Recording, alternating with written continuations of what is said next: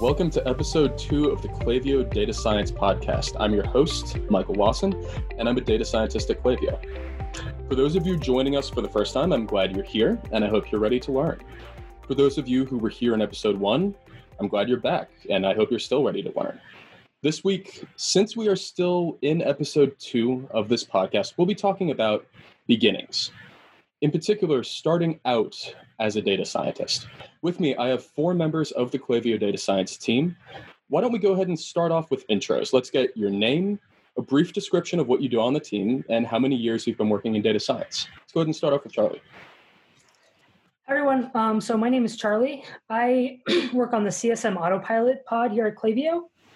So for a bit of context, Klaviyo has a team of internal customer success managers who basically work with our customers to advise them on how they can be successful on Klaviyo.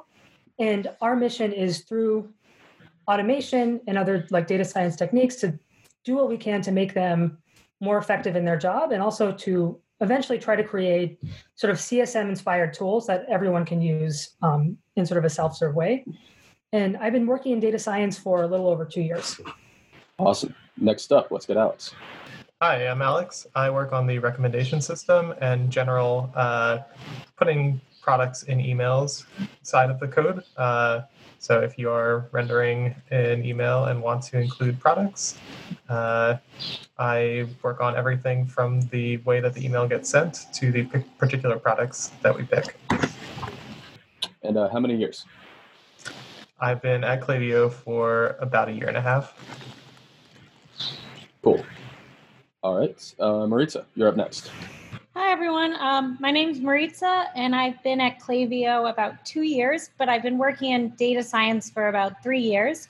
I am currently a software engineer working on building out better A/B testing within the Klaviyo product, and really enjoying helping our customers run more effective tests and see results.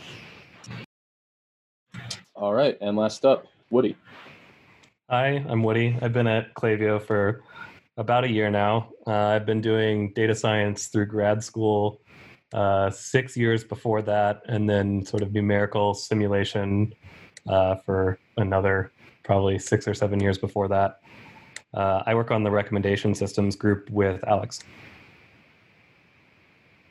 Awesome. I just wanted to go through those years to give our listeners a sense of the fact that there's a fair amount of experience in data science here, but also we have some people who are relatively new to the field. I guess my story, in case people are curious, it's very similar to what he kind of worked in statistics in grad school, which I would say kind of counts towards this count as well. And I've been at Klaviyo for a little over 1 year at this point.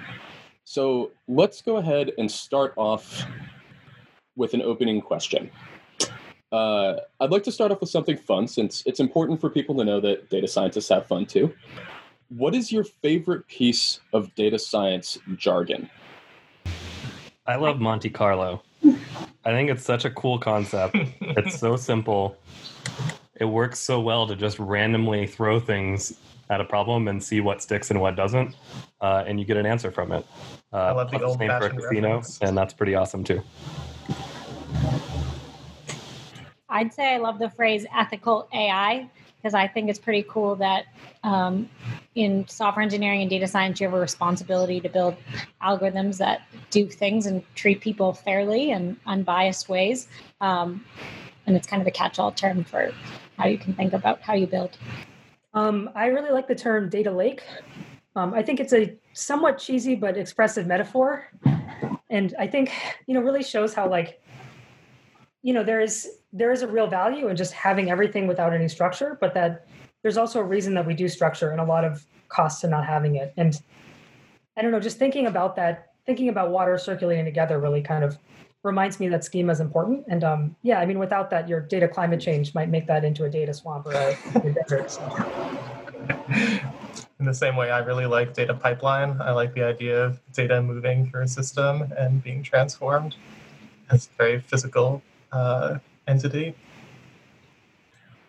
I love these answers. I'll be honest, I wasn't sure exactly how this question would go, but these answers are great.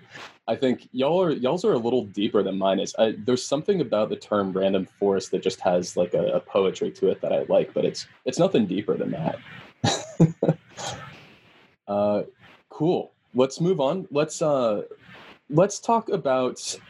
Okay, let's start here. So we're talking about the beginnings of careers, and I think it's actually important to point out that data science itself is a fairly new field. I think, at least when I was growing up, people my age kind of grew up wanting to be a doctor, wanting to be an astronaut, something like that. Not many people grew up wanting to be a data scientist. So for all of us, was there something that either you did before you were a data scientist or kind of you wanted to do before you decided to make the switch to data science? Before I was a data scientist, I worked on a variety of web stacks at different companies like TripAdvisor or small startups. So I was able to get a lot of like complementary skills, but never really was working under expertise in data science until joining Klaviyo. Yeah, I think I sort of waffled around a bit in my sort of earlier life. For a short period of time in high school, I wanted to work with graphic novels in some way, and more recently, I wanted to and did actually work in environmental policy research for a couple of years. Yeah, when I was right out of college, I was really interested in neuroscience. So I spent 2 years working at a neuroimaging lab. So I was exposed to some data science there since they did 3D modeling using MRIs. They actually use ex vivo brains, so brains from people who passed away, to validate their software. So I found that piece really cool, but I found the software piece of it much more interesting than I did the actual hard research, which was literally taking those brains and scanning them, like cutting them up and taking a lot of measurements to see if it actually matched with what the software was saying so that we could validate our software and improve it. So I really enjoyed the software piece of it, even though I was hired to do the lab work. And that's kind of where the pivot started. I wanted to be some sort of physicist or astronomer. And I was pretty into the idea of learning about how the world and nature works. But then looking back at one point, I finally realized that I just really liked the computational and simulation aspect of it. Yeah, that makes sense. I think there are no two routes to data science that are exactly the same, and we're kind of hearing that just in a small group.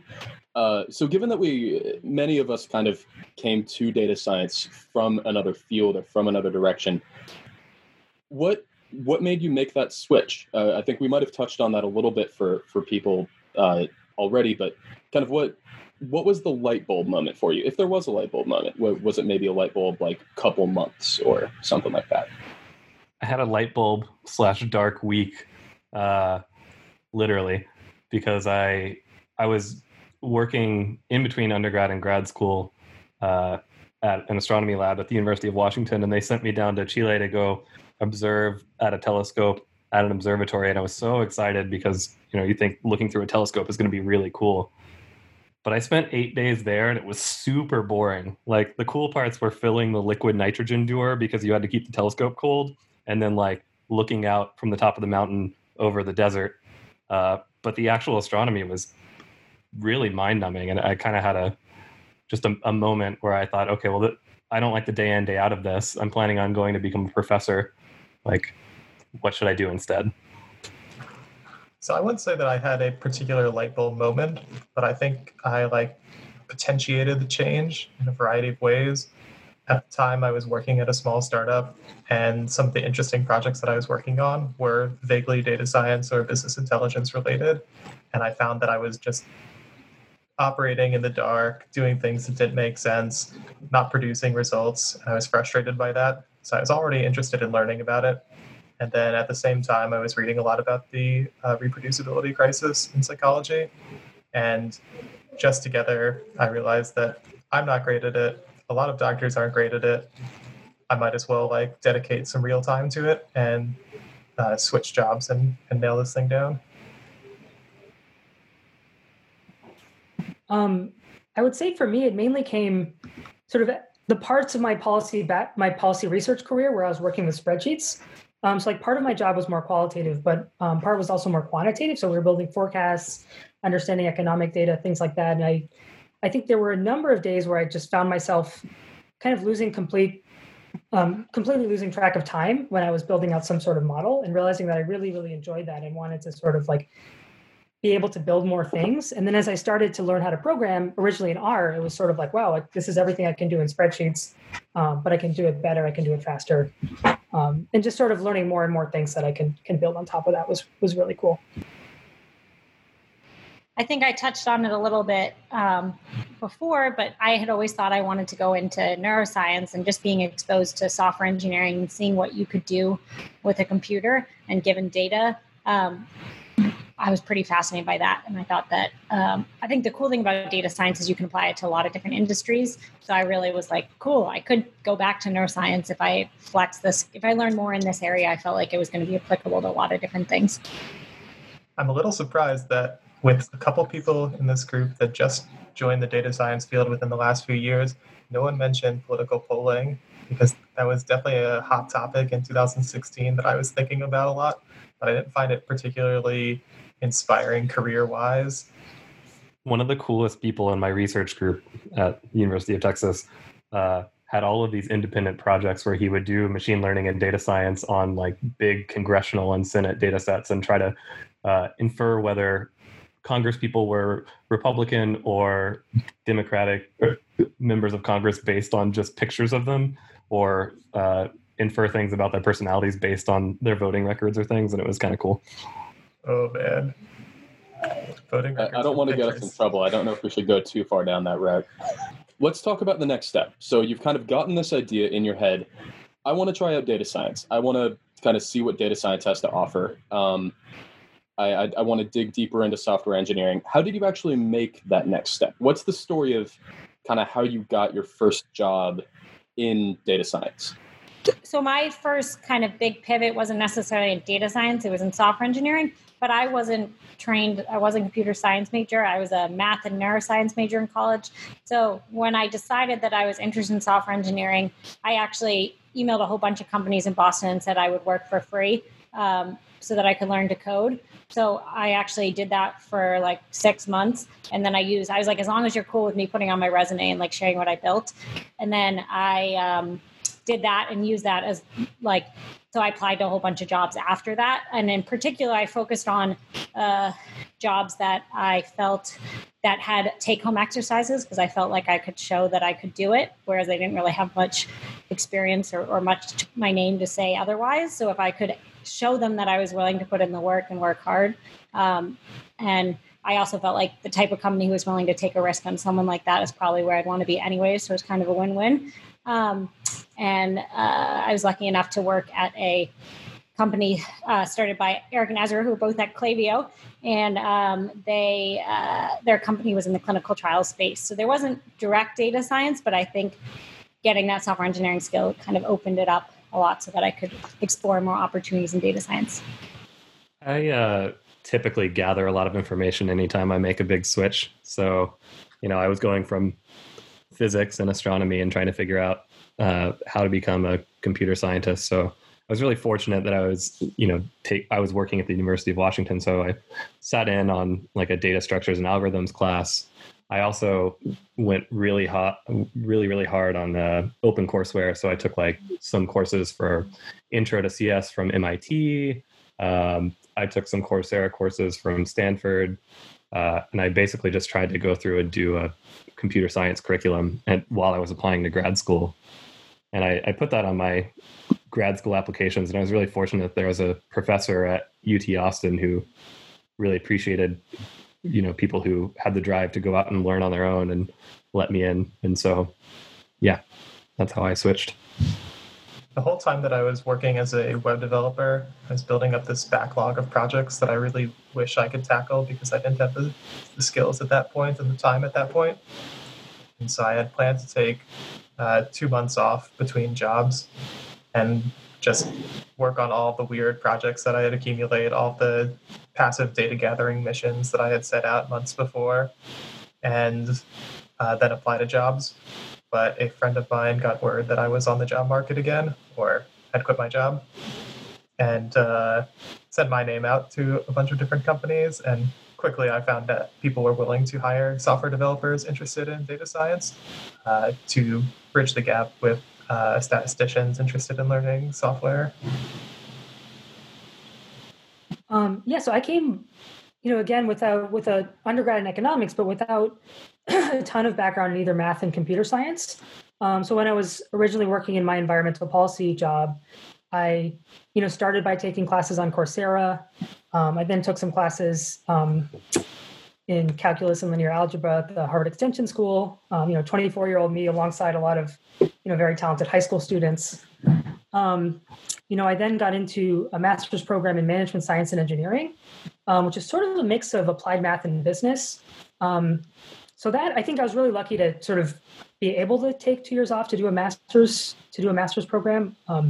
I think that opened my eyes to a lot of things, both in terms of applied math and the kind of business of data science. After that, I got my first job working at a consulting company here in Boston. But even then, I feel like I was still finding other things about how to program and how to program well that I was still kind of teaching myself. I went the open courseware route also. I took a number of massive online open courses on things like recommender systems and statistics. And I found that a lot of them were really high quality and the teachers are still producing them. And a lot, I think probably 2 of them that I took just petered out and the material became inconsistent at the end and the forums were filled with students with questions that were unresolved for years. Is that what you found as well?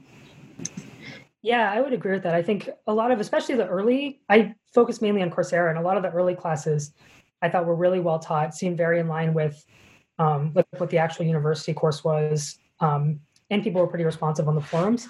It seems like since then, they've made a lot of other courses that are a little bit maybe lower quality, but there's still a lot of really, really good stuff out there. And that's a fantastic resource if that's a way that you like to learn. Yeah, there's definitely a wide range of quality of OpenCourseware. You're going to get something out of almost any open course, but having been on sort of the other end of the open courses, because I actually helped develop some OpenCourseware for high performance computing when I was in grad school.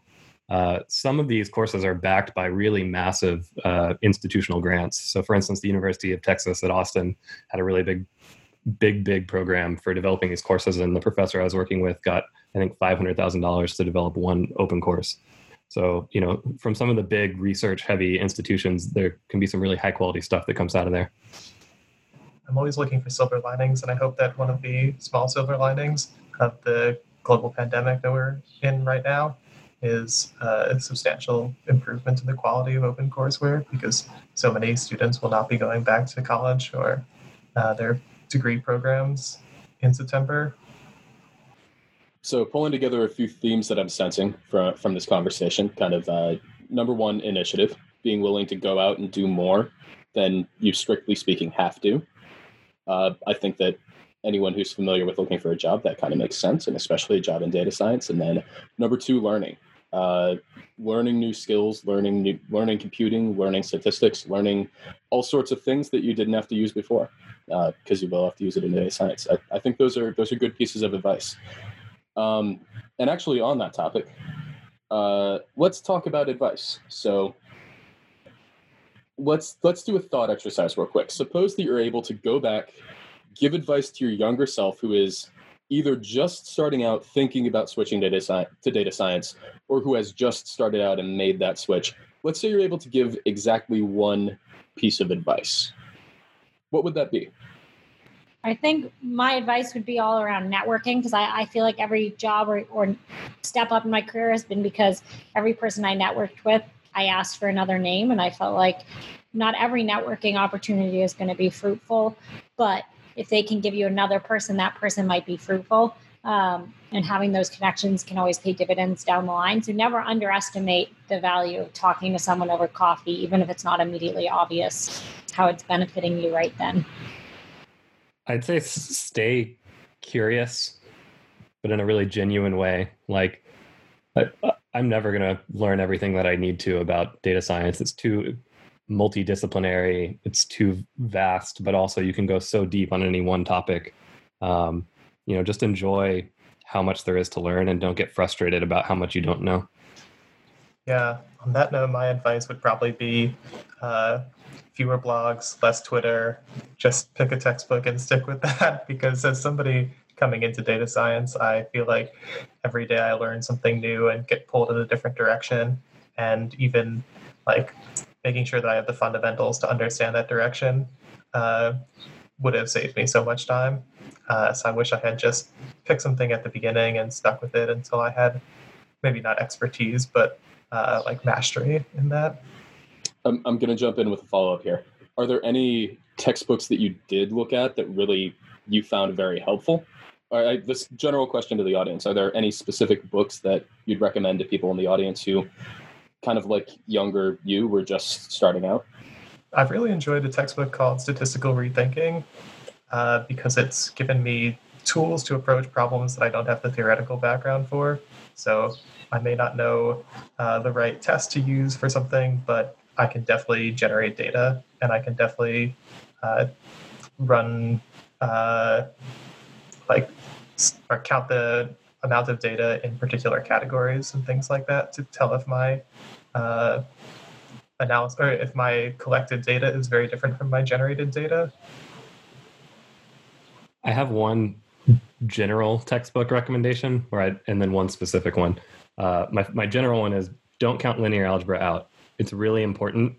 You should learn linear algebra. It's been so long since I took a course, I can't remember the textbook. But in terms of like data science, machine learning, I really love The Elements of Statistical Learning by Hastie, Tibshirani, and Friedman. I'm giving it a chef kiss right now. That book's great. It's so good. Yeah. And I still go back to it. It's like one of the only hard copy books that I still have. This isn't quite a textbook, but there are a few blogs that I found by actual data science practitioners that clearly laid out like what data scientists actually do. And while it's a very broad term, what could be encapsulated in that, even though it means different things to different people.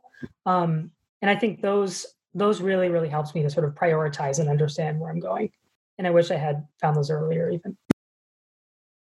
Awesome. Let's make sure that we get all this into the show notes. So we'll, for everyone listening, we'll make sure that we have links to these resources or just at least the names of them down in the show notes.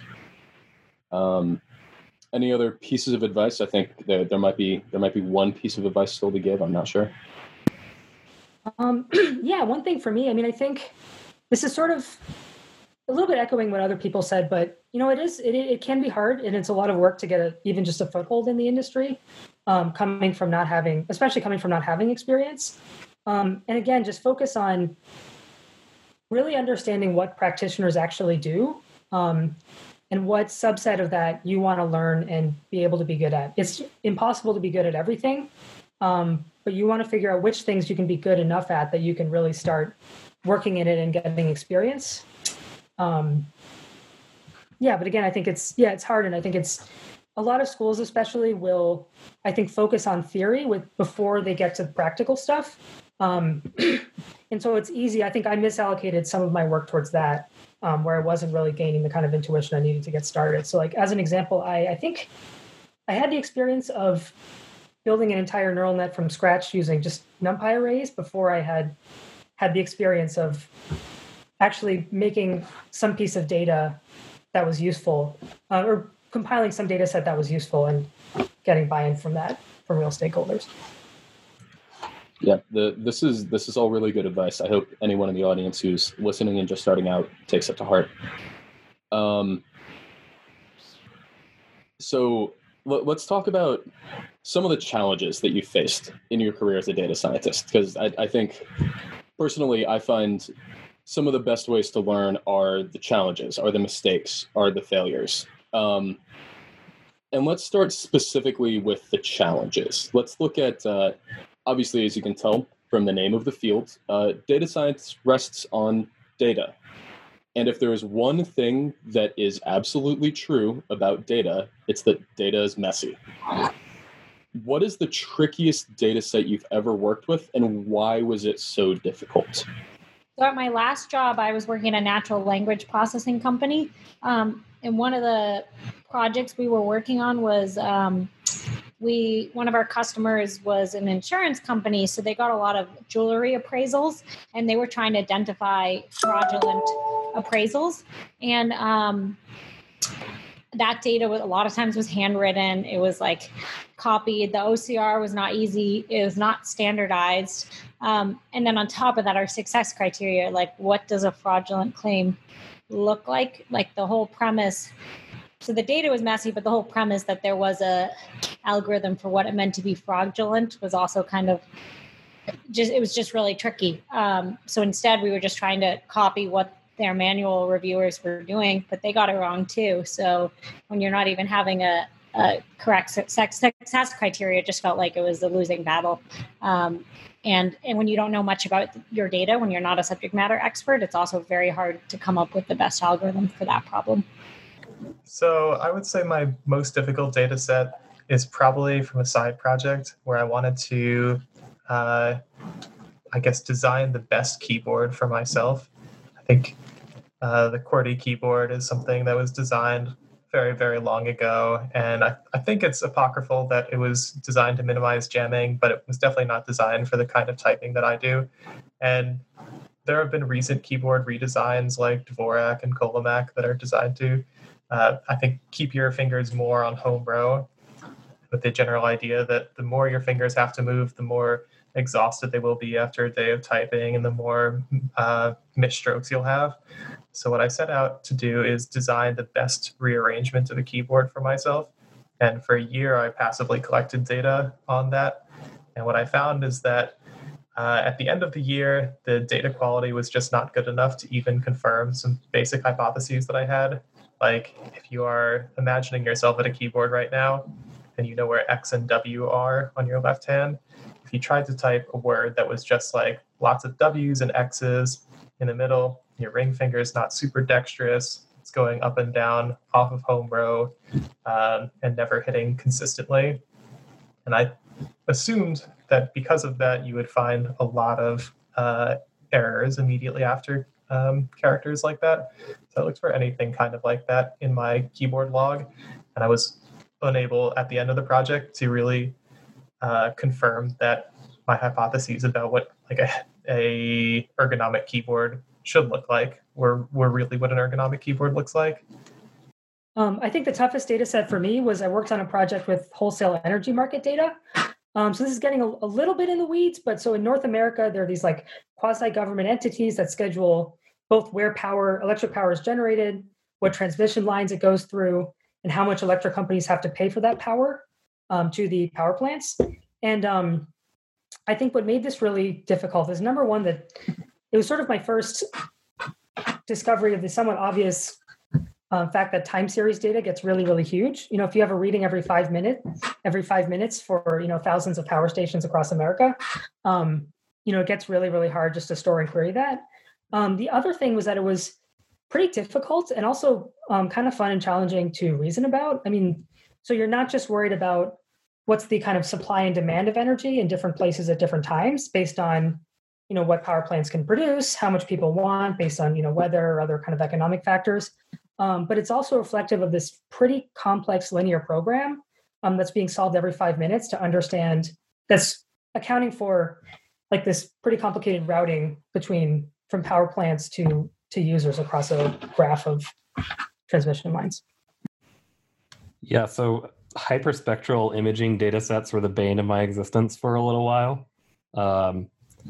It's weird because there's a lot of seemingly really well labeled hyperspectral images. And I guess hyperspectral I should define as more than just red, green, blue. There's like 256 or more different channels for an image. And then they can also be video. So not only are they really high dimensional in terms of the number of features, but they're also like really high dimensional in terms of the number of modes of data. So like maybe you have your X and Y coordinates, plus you have time, plus you have the spectra, and they're just gross. And like the whole literature around them, they treat them as sort of this like monolithic set of data where you should be able to pass everything, but then they're really irregular too. And so you like, despite the fact that everybody wants to make the same assumptions about them, you really can't. Because like, for example, some pixels in the image would be of just one type of material, like maybe it's asphalt, but another one might be like aluminum, asphalt, brick, and grass, and you're still supposed to be able to handle those. Another thing is sometimes they're really, really periodic, like agricultural fields, and sometimes they're cities and they're totally aperiodic. Sometimes the way that they did the processing, you can make assumptions about the underlying data distribution that's like Poisson. Other times you can't. Um, Pre-processing was horrible. Sometimes whitening worked on them, sometimes it didn't. And there's like all of this literature about this really domain-specific pre-processing, and I just, I'm not a satellite imagery practitioner. I was trying to do machine learning, and it just was gross. I'd like to point out that our viewers got something. Our listeners got something special with that answer. We that first sentence you said, hyperspectral imaging data sets were the bane of my existence for a time. That's the opening line of an award-winning sci-fi novel, I'm pretty sure. I think you should probably write that and get that out there. Yeah, maybe I should copyright it at least. Definitely. Okay. So we've talked about some challenges. Now let's talk about, as I said, one of the things that's best to learn from is mistakes. What is the biggest mistake you've made while working with data science? I think that there's sort of like two for me. One of them is getting really invested in the cool method that you're working on. And I think this happens especially whenever you're like developing a new method or even just tweaking an existing one. You really want it to work. You look at the results and it almost works. Or maybe it works on like one example data set, but not on another. And it's really tempting to just like keep putting more and more work into that instead of stepping back and being like, well, did I make some assumption wrong? And like maybe these data sets don't share the same characteristics. And so the same assumption I'm making in my method isn't going to work for both. So it's sort of like having a little bit less ego in the process and a little bit less ownership over the method and just being willing to improvise. And I think kind of going along with feeding into that, another mistake is don't believe results that are too good. Almost always, you made a mistake somewhere, you've overlooked something, and the results aren't as good as you think they are. Always be really skeptical. Okay, I'm going to try to summarize as we go here. So we've got a couple learnings here. One is, number one, don't get too attached to something that's flashy or new just because you feel invested in it. Make sure you take a step back and make sure that you're thinking properly. And then number two, if it's too good to be true, it might be, which I think is a truism in many fields. It's always painful when you discover that your fit is really awesome because you're accidentally peeking at the data that you shouldn't be. I've got the same like metagame mistakes that Woody was talking about, and also a funny tactical one. Before I joined Klaviyo, I was working on a small side project where I wanted to generate random dinosaur names with a Literal Note, just as a practice project, and somebody had done something very similar. So I downloaded all of the dinosaur and like ancient lizard names off of Wikipedia, and I pumped them up with some fake ones of my own because there aren't actually that many, and you can't really get a good fit to produce random names like that. What I didn't master is the encoding of it. So I was not actually doing a categorical prediction. I was doing like an integer prediction. And so all of my dinosaur names with this massive data set were basically soar. And I went into an interview and they wanted to see some project that I was working on. And I'm excited to talk about my projects always. So I pulled up that code and I told them the problem that I was running into. And the person I was talking to, I think, had done some like text prediction and spotted like, you just need to one-hot encode that and then it'll probably work. I have to say that makes me really excited for the next Jurassic Park movie. But okay, learning number 3, sanity check. Sanity checks are important. I would just say be humble and keep learning. I mean, I feel like, if you think about what you're doing now, you're going to look back on that 2 years from now, and it's going to feel like you're looking back at that poetry you wrote in high school. Like, and that's okay, and that's a good thing. So I've certainly learned a lot, and feel like I'll keep learning. Yeah, I'll piggyback on that. I think the biggest mistakes I've made are having strong assumptions going into a problem that cloud my judgment or make me think I already have an approach in mind to solve a problem. And I think sometimes letting the data talk and like being open-minded about it before you go assuming you know everything. So yeah, open-minded.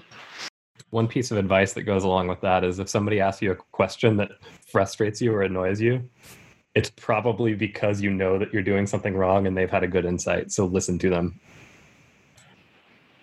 Cool. So number 4, stay humble, listen, and make sure that you don't make too big of an assumption. Always check your assumptions. Again, this is good advice. I hope that our listeners take all of this to heart as they go forward in data science. Okay. Go. Curious, since we have all of us here talking about data science, how many of you have tried Kaggle type problems or any data science contest? I have not. Charlie, I did some class projects in grad school, and they were fun. The data sets are like very nice because they've already done most of the pre-processing for you, so it's great. Was it the same sort of thing where everyone's trying to absolutely minimize their loss function on the same data set? Yeah. I found it interesting, but I was looking at an article about whether the random seeds should be considered a hyperparameter recently. If you play around with the random seeds too much, I'm a little worried about the actual validity of the models that they produce. If you're really like fighting for the top 2 spots in a leaderboard with thousands of people. Yeah, one really good piece of advice that I heard is a sort of complement to Kaggle competitions is just like find some data set that you really like or are really passionate about and spend, maybe up to 50 hours just like working through that and sort of trying to understand it with some sort of graphing library that's a little more sophisticated than Matplotlib. And you'll learn how to work with data really fast and sort of just get experience in understanding what's there. That reminds me of a mistake that I make, unfortunately, almost every time I start a new project, which is I get too excited. I want to try these cool methods for the like general problem. And it's very easy to put off the like exploratory data analysis phase because it's not as fun or as sexy as the other parts. But if you don't understand your data, you're kind of boned from the beginning. Yep, that's absolutely true. I would say one of the mistakes I've made is so it was a project very, very early in my statistics career where I was just helping them assemble a data frame. And one of the mistakes I made was assuming, like this data comes from like a government database. Surely they can't misspell street in every possible permutation. And sure enough, I go through and I kind of tabulate the number of addresses that are at 123 Franklin Street, and it turns out I missed the one that was at 123 Franklin STRETE, and the one that was at 123 Franklin STRE, period. So never underestimate how messy your data can be, I think is maybe a bonus learning we can throw in here. The same thing with self-employed being spelled every different way in a voter file that I was analyzing. Self-employed, self-employed, random capitalization, misspellings within the word employed, probably not within the word self though. Did you get the SpongeBob meme, self-employed? I know exactly what you're talking about. I don't know if anyone was that snarky at that time. I did once have to compile a whole data set of potentially leaking gas station tanks in rural Louisiana. And that was quite messy. So, in more ways than one. All right. I'd like to thank the guests for being here. This was a wonderful conversation and a wonderful discussion. Thank you for taking the time to be on. Thanks, Michael. Thanks. Thank you. Thanks. All right. And thank you to the listeners for being here as well. We hope you enjoyed this episode and that you join us next time.